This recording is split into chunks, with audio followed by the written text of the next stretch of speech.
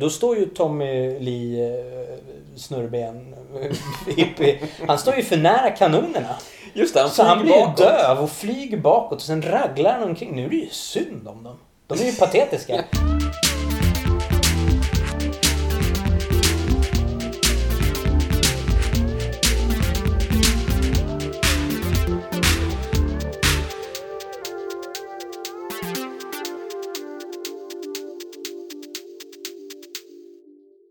Hej och välkomna tillbaka till podd Hard med mig Jonas Högberg och Anders Hultqvist. Vi är tillbaka med ännu ett rykande färskt, underbart, mumsigt och matigt avsnitt i vårt dynamiska och explosiva Die Hard Onna... tema. Den här gången befinner vi oss på en båt. Jag vill avrunda temat. Den här kommer ju fel kronologiskt. Den kom 92. Jag hade ju tänkt att vi skulle se tvåan först. Som är på ett tåg. Men sen efter... Alltså jag tycker om den. Den är fräsig. Det är en av Steven Seagals bättre filmer. Men efter Cliffhanger så kände jag ändå så här att... Fan, vi måste ha bra skurkar. Och om det är något den filmen saknar så är det en bra skurk. Så vi hoppar tillbaks i tiden. Till 1992 och kör ettan. Och då får vi inte mindre än 2 bra skurkar. Det är alltså Tommy Lee Jones och Gary Busey. Mannen som, han knarkade väl typ nästan ihjäl sig. Men han kraschade i en bil också. Rakt in i en nattklubb. Just det, så var det. Det blev konstigt. Han var ju ganska konstig innan också. Jo, men jag tror att det är markant före och efter konstig uppgradering. Absolut. Gary Busey som vi i Podd Hard-sammanhang såg senast i Dödligt vapen. Precis, då var ju normal. Normaliserad. Återanpassad. Nej precis. Och då är det då Steven Seagal, mannen med hästsvansen som tar sig igenom här. Ja, också en premiär. Sist körde vi ju Van Damme premiär och nu kommer Steven Seagal här. 2 riktiga. Ja, herregud. Mastodont. Vad är det som pågår egentligen? Fattas bara att Schucken dyker upp nu snart också. Apropå Schucken. Filmens regissör, Andrew Davis, hans tidiga karriär, den skulle ju nästan kunna vara ett tema. Han gjorde en Schucken. En snut snackar inte. Okay. Följde upp med Nico med Steven Seagal. Sen körde han en Gene Hackman-rulle i sista sekunden. Oj. Sen underbelägg. Okay. Sen rundade han av med Jagad med Harrison Ford. Det måste vara hans största film. Oj, ja den är ju bra på riktigt. Sen är det lite mera neråt igen. Bra gäng rullar där. Men precis, då rundar vi av det här temat med förhoppningsvis en skön rulle med mycket tunggung, mycket explosioner, mycket fräsande bad guys och en del hoppsparkar. Det är inte så mycket hoppsparkar från Seagal, va? Det är mer bryta av folks armar, va? Då rundar vi av med lite armbrytning.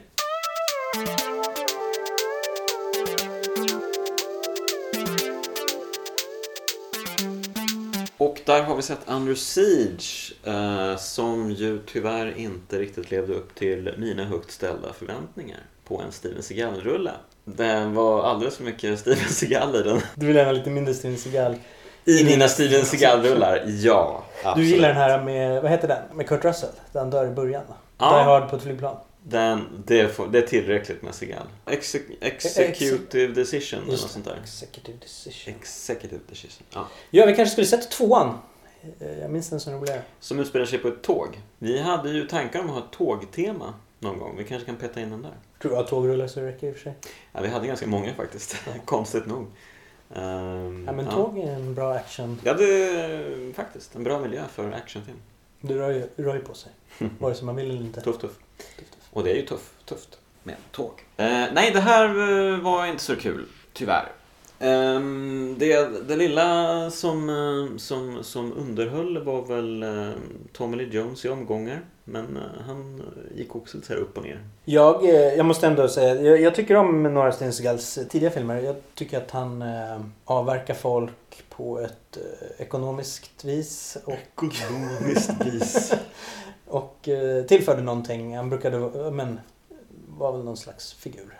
Men här var hans storbudgetfilm då, antar jag. Ja, det här är filmen han är känd för. Satsade ju inte på att bring någon energinivå direkt. Nej, så jag har ju inte sett mycket Seagal alls. Han är ju lite så här kanske, men här suger han verkligen musten ur scenerna. Och sen springer han och pangar mest. Jag förstår faktiskt inte det man tittar för. Jag förstår faktiskt inte hur folk tänkte att han skulle vara en actionstjärna, att han skulle bära upp filmer. Men det är de tidiga filmerna, de har andra kvaliteter. Ja, men det är väldigt låg energi på honom, absolut. Förutom när han hänger med sina kockpolare.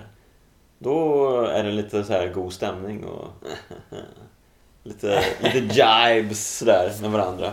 För han är ju kock på ett hangarfartyg i den här filmen. Och hangarfartyget är på väg till sin sista vila i San Francisco. Och då bestämmer sig second in command, Gary Busey, för att göra en liten revolution. Han ska ta över hela skiten. Han tillsammans med Tommy Lee Jones, som är någon sorts gammal CIA-agent som nu har blivit rockstjärna. Så Gary Busey flyger in en helikopter till det här hangarfartyget med underhållning till generalens födelsedag. För fartygets, vad säger man? Brigadörgeneral, alltså han som har kontroll över skeppet, alltså kaptenen typ. Fast han har väl en fancyare titel liksom. Han ska väl gå i pension efter det här, och det är hans födelsedag också, så då så är deras ursäkt att det ska komma underhållning till honom på hans födelsedag. Så de alltså ska fira här på hangarfartyget ute till havs. Steven Seagal, Ryback i kocken, han ska ju göra jättemycket soppa, bullbass till hela manskapet, för de tycker så mycket om det.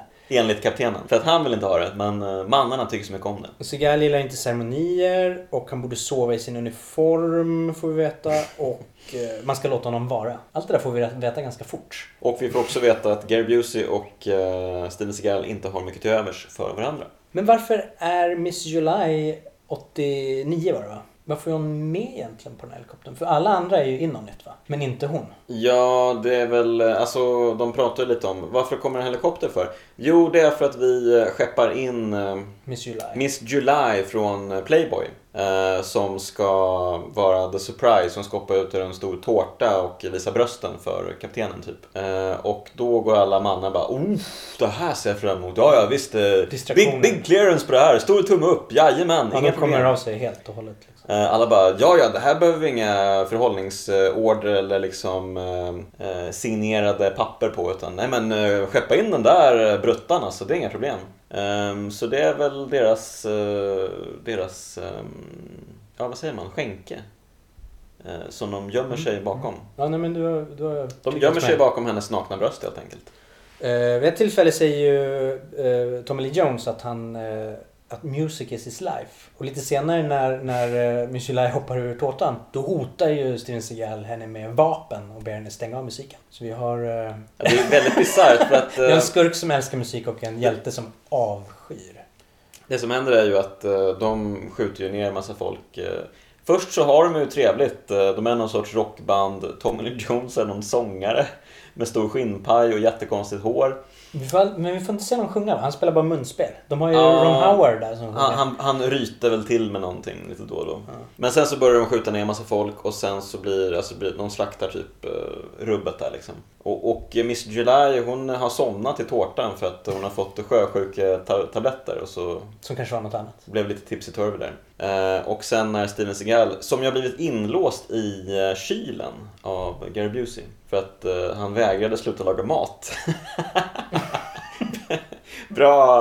Bra sätt att ge fuck you-fingret till övermakten liksom. Nej, jag vägrar. Jag tänker inte sluta laga mat. De beefar ju ganska mycket om mat där i början. Det är ju roligaste scenerna, tror jag. Ja, de äter beef sen på intressanta sätt. Skurkarna sliter stycken. Tommy Lee Jones och en annan kille, de äter köttstycken som att de vore djur liksom. De bara äter direkt från kniven bara.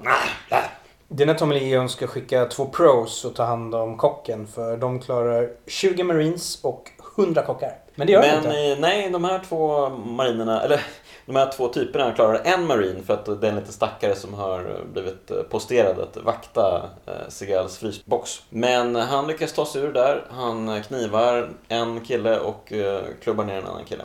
Och sen så kommer han till Miss July i tårtan där. Och märkligt nog så Hon är ju typ helt naken, men han väljer ändå att peka sin k-pist rakt i ansiktet på henne. Bara, vad fan är du här? Extremt dålig attityd från Seagal. Han är sur som en jävla ättika hela tiden, och speciellt mot Miss July. Man märker att det är något, han har några MeToo-grejer här mot kvinnor alltså. Han har väl några MeToo-grejer mot kvinnor? Uppenbarligen. Det är ju ingen kemi mellan de här två, det kan man ju knappast påstå. Ändå får vi en kyss på slutet. Ja, han tar sig en kyss. Det har ju inte lagts fram alltså hon på har ju något inte, sätt. nej precis, hon har ju inte godkänt det här på förhand liksom, att det börjar liksom finnas lite. Nej, men jag tänker att de har ju inte spelat på, alltså det enda hon verkar ju ty sig till honom för att hon inser att han är bra på att överleva. Ja, för hon säger ju det vid ett tillfälle. Den säkraste platsen på det här skeppet är bakom dig. Ja, för hon säger ju att han dödar folk till höger och vänster. Trycker upp dem i sågar. Ja, sliter ut halsarna på dem och så vidare. Och trycker in ögon på dem också. Ögon hit och dit. Som den som Seagal gillar avverka. Ja, man märker att han njuter av det här. Han är en sjuk jävel alltså.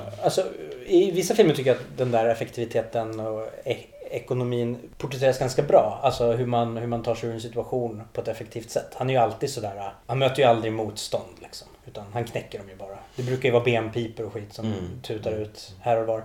Men här tycker jag att du får den här lite Rennie Harlin bad taste in your mouth tonen mer. Än att det skiljer liksom en martial artist som kan snabbt avverka folk liksom. Här är det mer där lite mean-spirited. Överlag känns det lite som en Rennie Harlin. Det är ganska bruks. Ja, det är bruksaction verkligen. De säger till och med den här 90-talsmarkören med kulhål i pannan. Jag tror att det är Tommy Lee Jones som säger det till någon av sina underordnare. Skjut honom här och peka på pannan liksom. De skjuter ju en hel del. 90-talet talar. Skjut honom här i pannan. Vilket de gör. Ja, och Seagal ropar om att go get my pies out of the oven. Flertal tillfällen. Det är många som upprepar sig här. Alltså han är ju kvar i frysboxen så jävla länge. Typ första halvtimmen sen inlåst i frysboxen. Och han bara tjatar om sina pajer hela tiden. Ta upp mina pajer då, kom igen, vad håller du på med? Till den här stackaren som vaktar honom. Och det är ju det är typ det charmigaste Seagal blir i den här filmen. Han gnäller om sina pajer. Ja, fy fan. Men marinen bryr sig inte. Han säger, till slut säger han, jag tror att det brinner här ute. Och det är ju pajerna. Han slänger ut sig lite sån någon slags Bruce Lee mystisk grej också där när han ska förklara för Miss July hur man smyger runt. If you walk by a hatch, you become the hatch. Han går inte direkt in på hur det går till.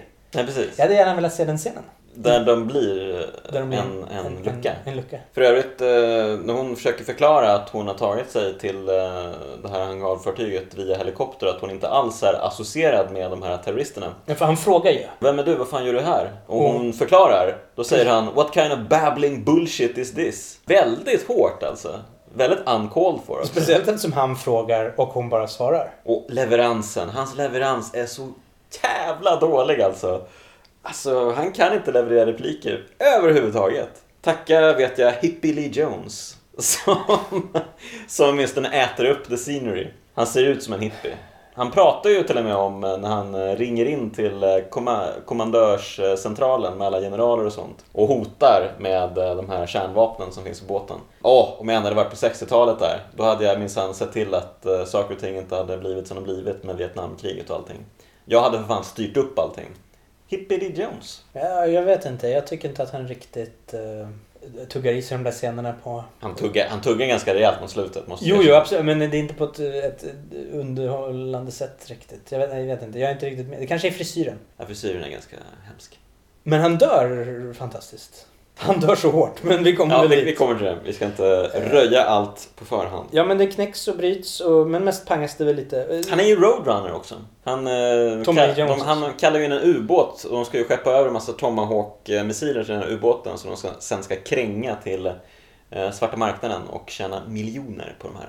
Hippie-Lee Road Runner alltså. Ja, Hippie-Lee Road Runner. Han kallar julbåt, eller han kallar... Det kommer in en sån där flodångare.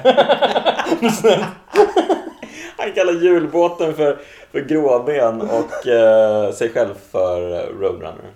Alltså julben. Han pratar mycket om tecknade serier också. Sen när han flippar mot slutet. När han blir Two-Face, va? Ja, då blir han verkligen Two-Face från Batman Forever rakt ut. Han repeterar det. Jag antar att de såg den här filmen och tänkte Two-Face, vad tar vi? De borde ju tänkt Hippie-Lee Road Runner.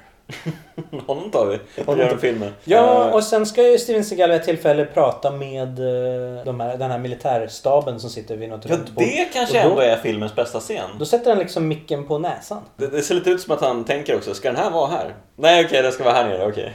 Det har ju blivit så här internet-mem att man postar bilder på hur Steven Seagal håller i telefonlurar. Det kan man tänka på när man ser filmer. Ja, precis. När han har olika när han har kommunikationsredskap i ansiktet. Så vet man inte vart de hamnar. Nej, de kan hamna precis var som helst. Han håller på att missa med svetsglasögonen där också. Som åker på ja, det är väldigt fint. Han tänker, ska jag med nacken eller ska den vara på bröstplåten? Eller vad? Till slut hamnar de i facet. Okej, facet. Aj då. Och sen börjar han svetsa upp en dörr och så släpper han ut lite folk. Men han släpper inte ut de stackare som håller på att drunkna.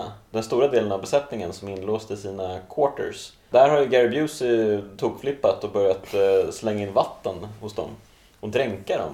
Och han tänker att Steven Seagal, han är ju så rättråden så han kommer ju försöka rädda de här. Han kommer ju springa bort där och då kommer vi döda honom. Men det sjuka är att han aldrig gör det. Steven Seagal skiter fullständigt i alla de här.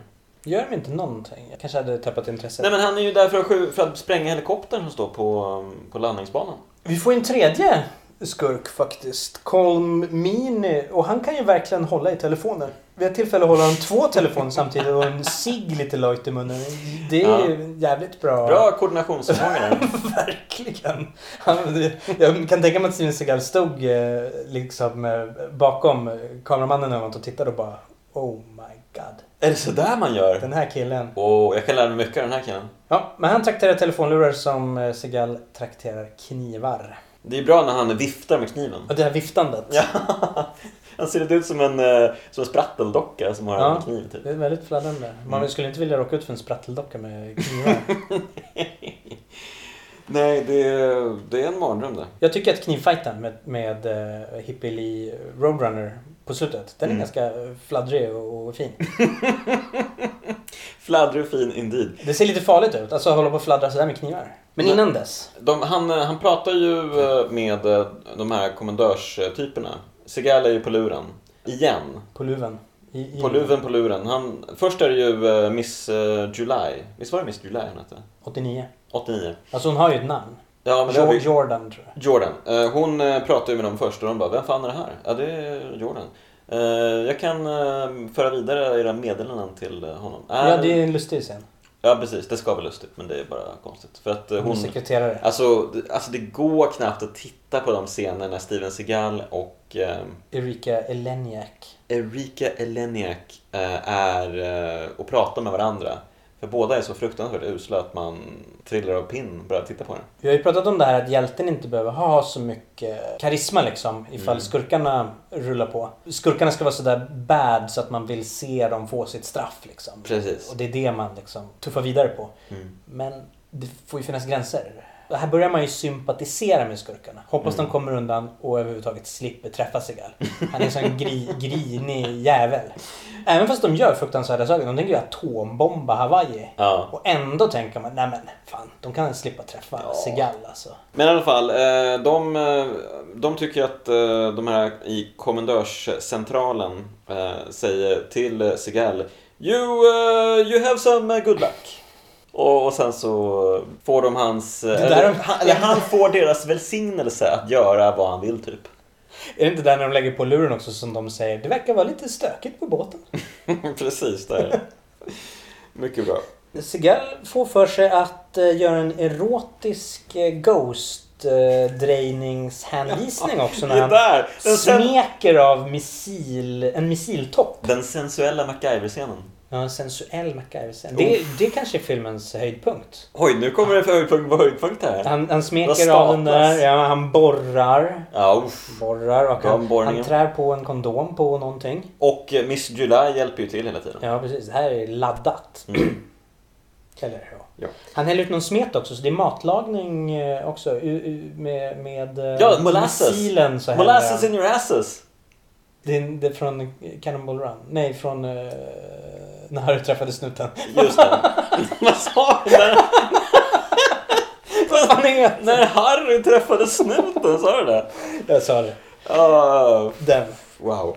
Smoke and the Bandit. Ja, Smoke and the Bandit. Ja. Där är något med molasses. Ja. Molasses in your asses. Molasses in.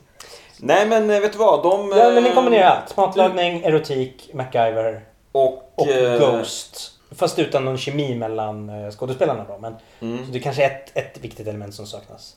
Vi får ganska mycket där. Jag tänker att det där är något slags substitut för en duschen. Jag behöver ingen duschen med Steven Seagal. Nej, jag tror inte att det hade varit tillrådligt faktiskt. Men ubåten kommer fram till den här stora hangarfartyget och då passar Steven Seagal på att ta på sig groddräkten. Dyka ner, placera bomber på den, spränga den lite. Men inte så att den sjunker, utan bara lite.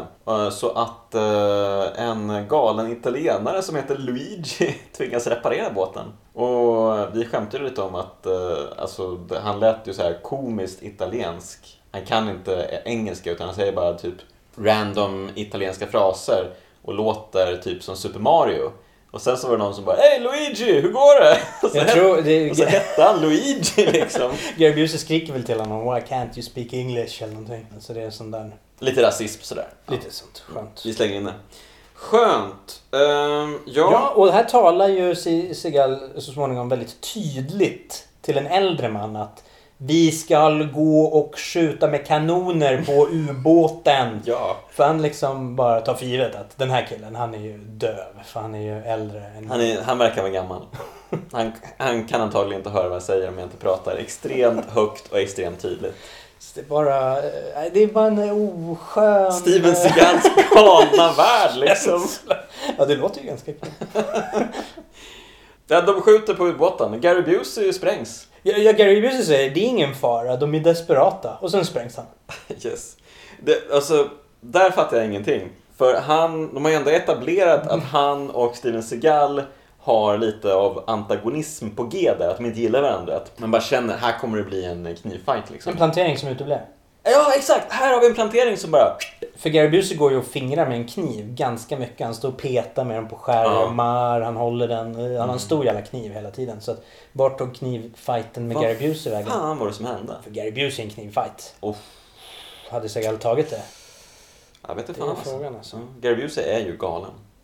Vi har ju varit inne på det. Det här är ju snopet. Och samtidigt som Gary Busey bara sprängs liksom, off-screen mer eller mindre. Då står ju Tommy Lee snurrben hippie. Han står ju för nära kanonerna.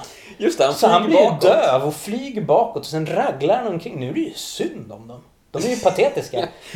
Och Colmini blir ju nedskjuten av Jordan, Miss July. Miss July i ryggen. I ryggen. Han är precis på väg att skjuta Seagal. Men vi springer väl upp i bryggan i Command Center och har en liten knivfight med Tommy Lee Jones. Eller Hippie-Lee Road Runner. Man tänker döda honom så stenhårt. Först trycker han ju ut ögat på honom. Sen kör han kniven djupt i fontanellen. Ända ner i skaftet. Halsen liksom. Ja. Och sen krossar han honom in i någon skärm. Liksom, hela huvudet. Definitivt död liksom.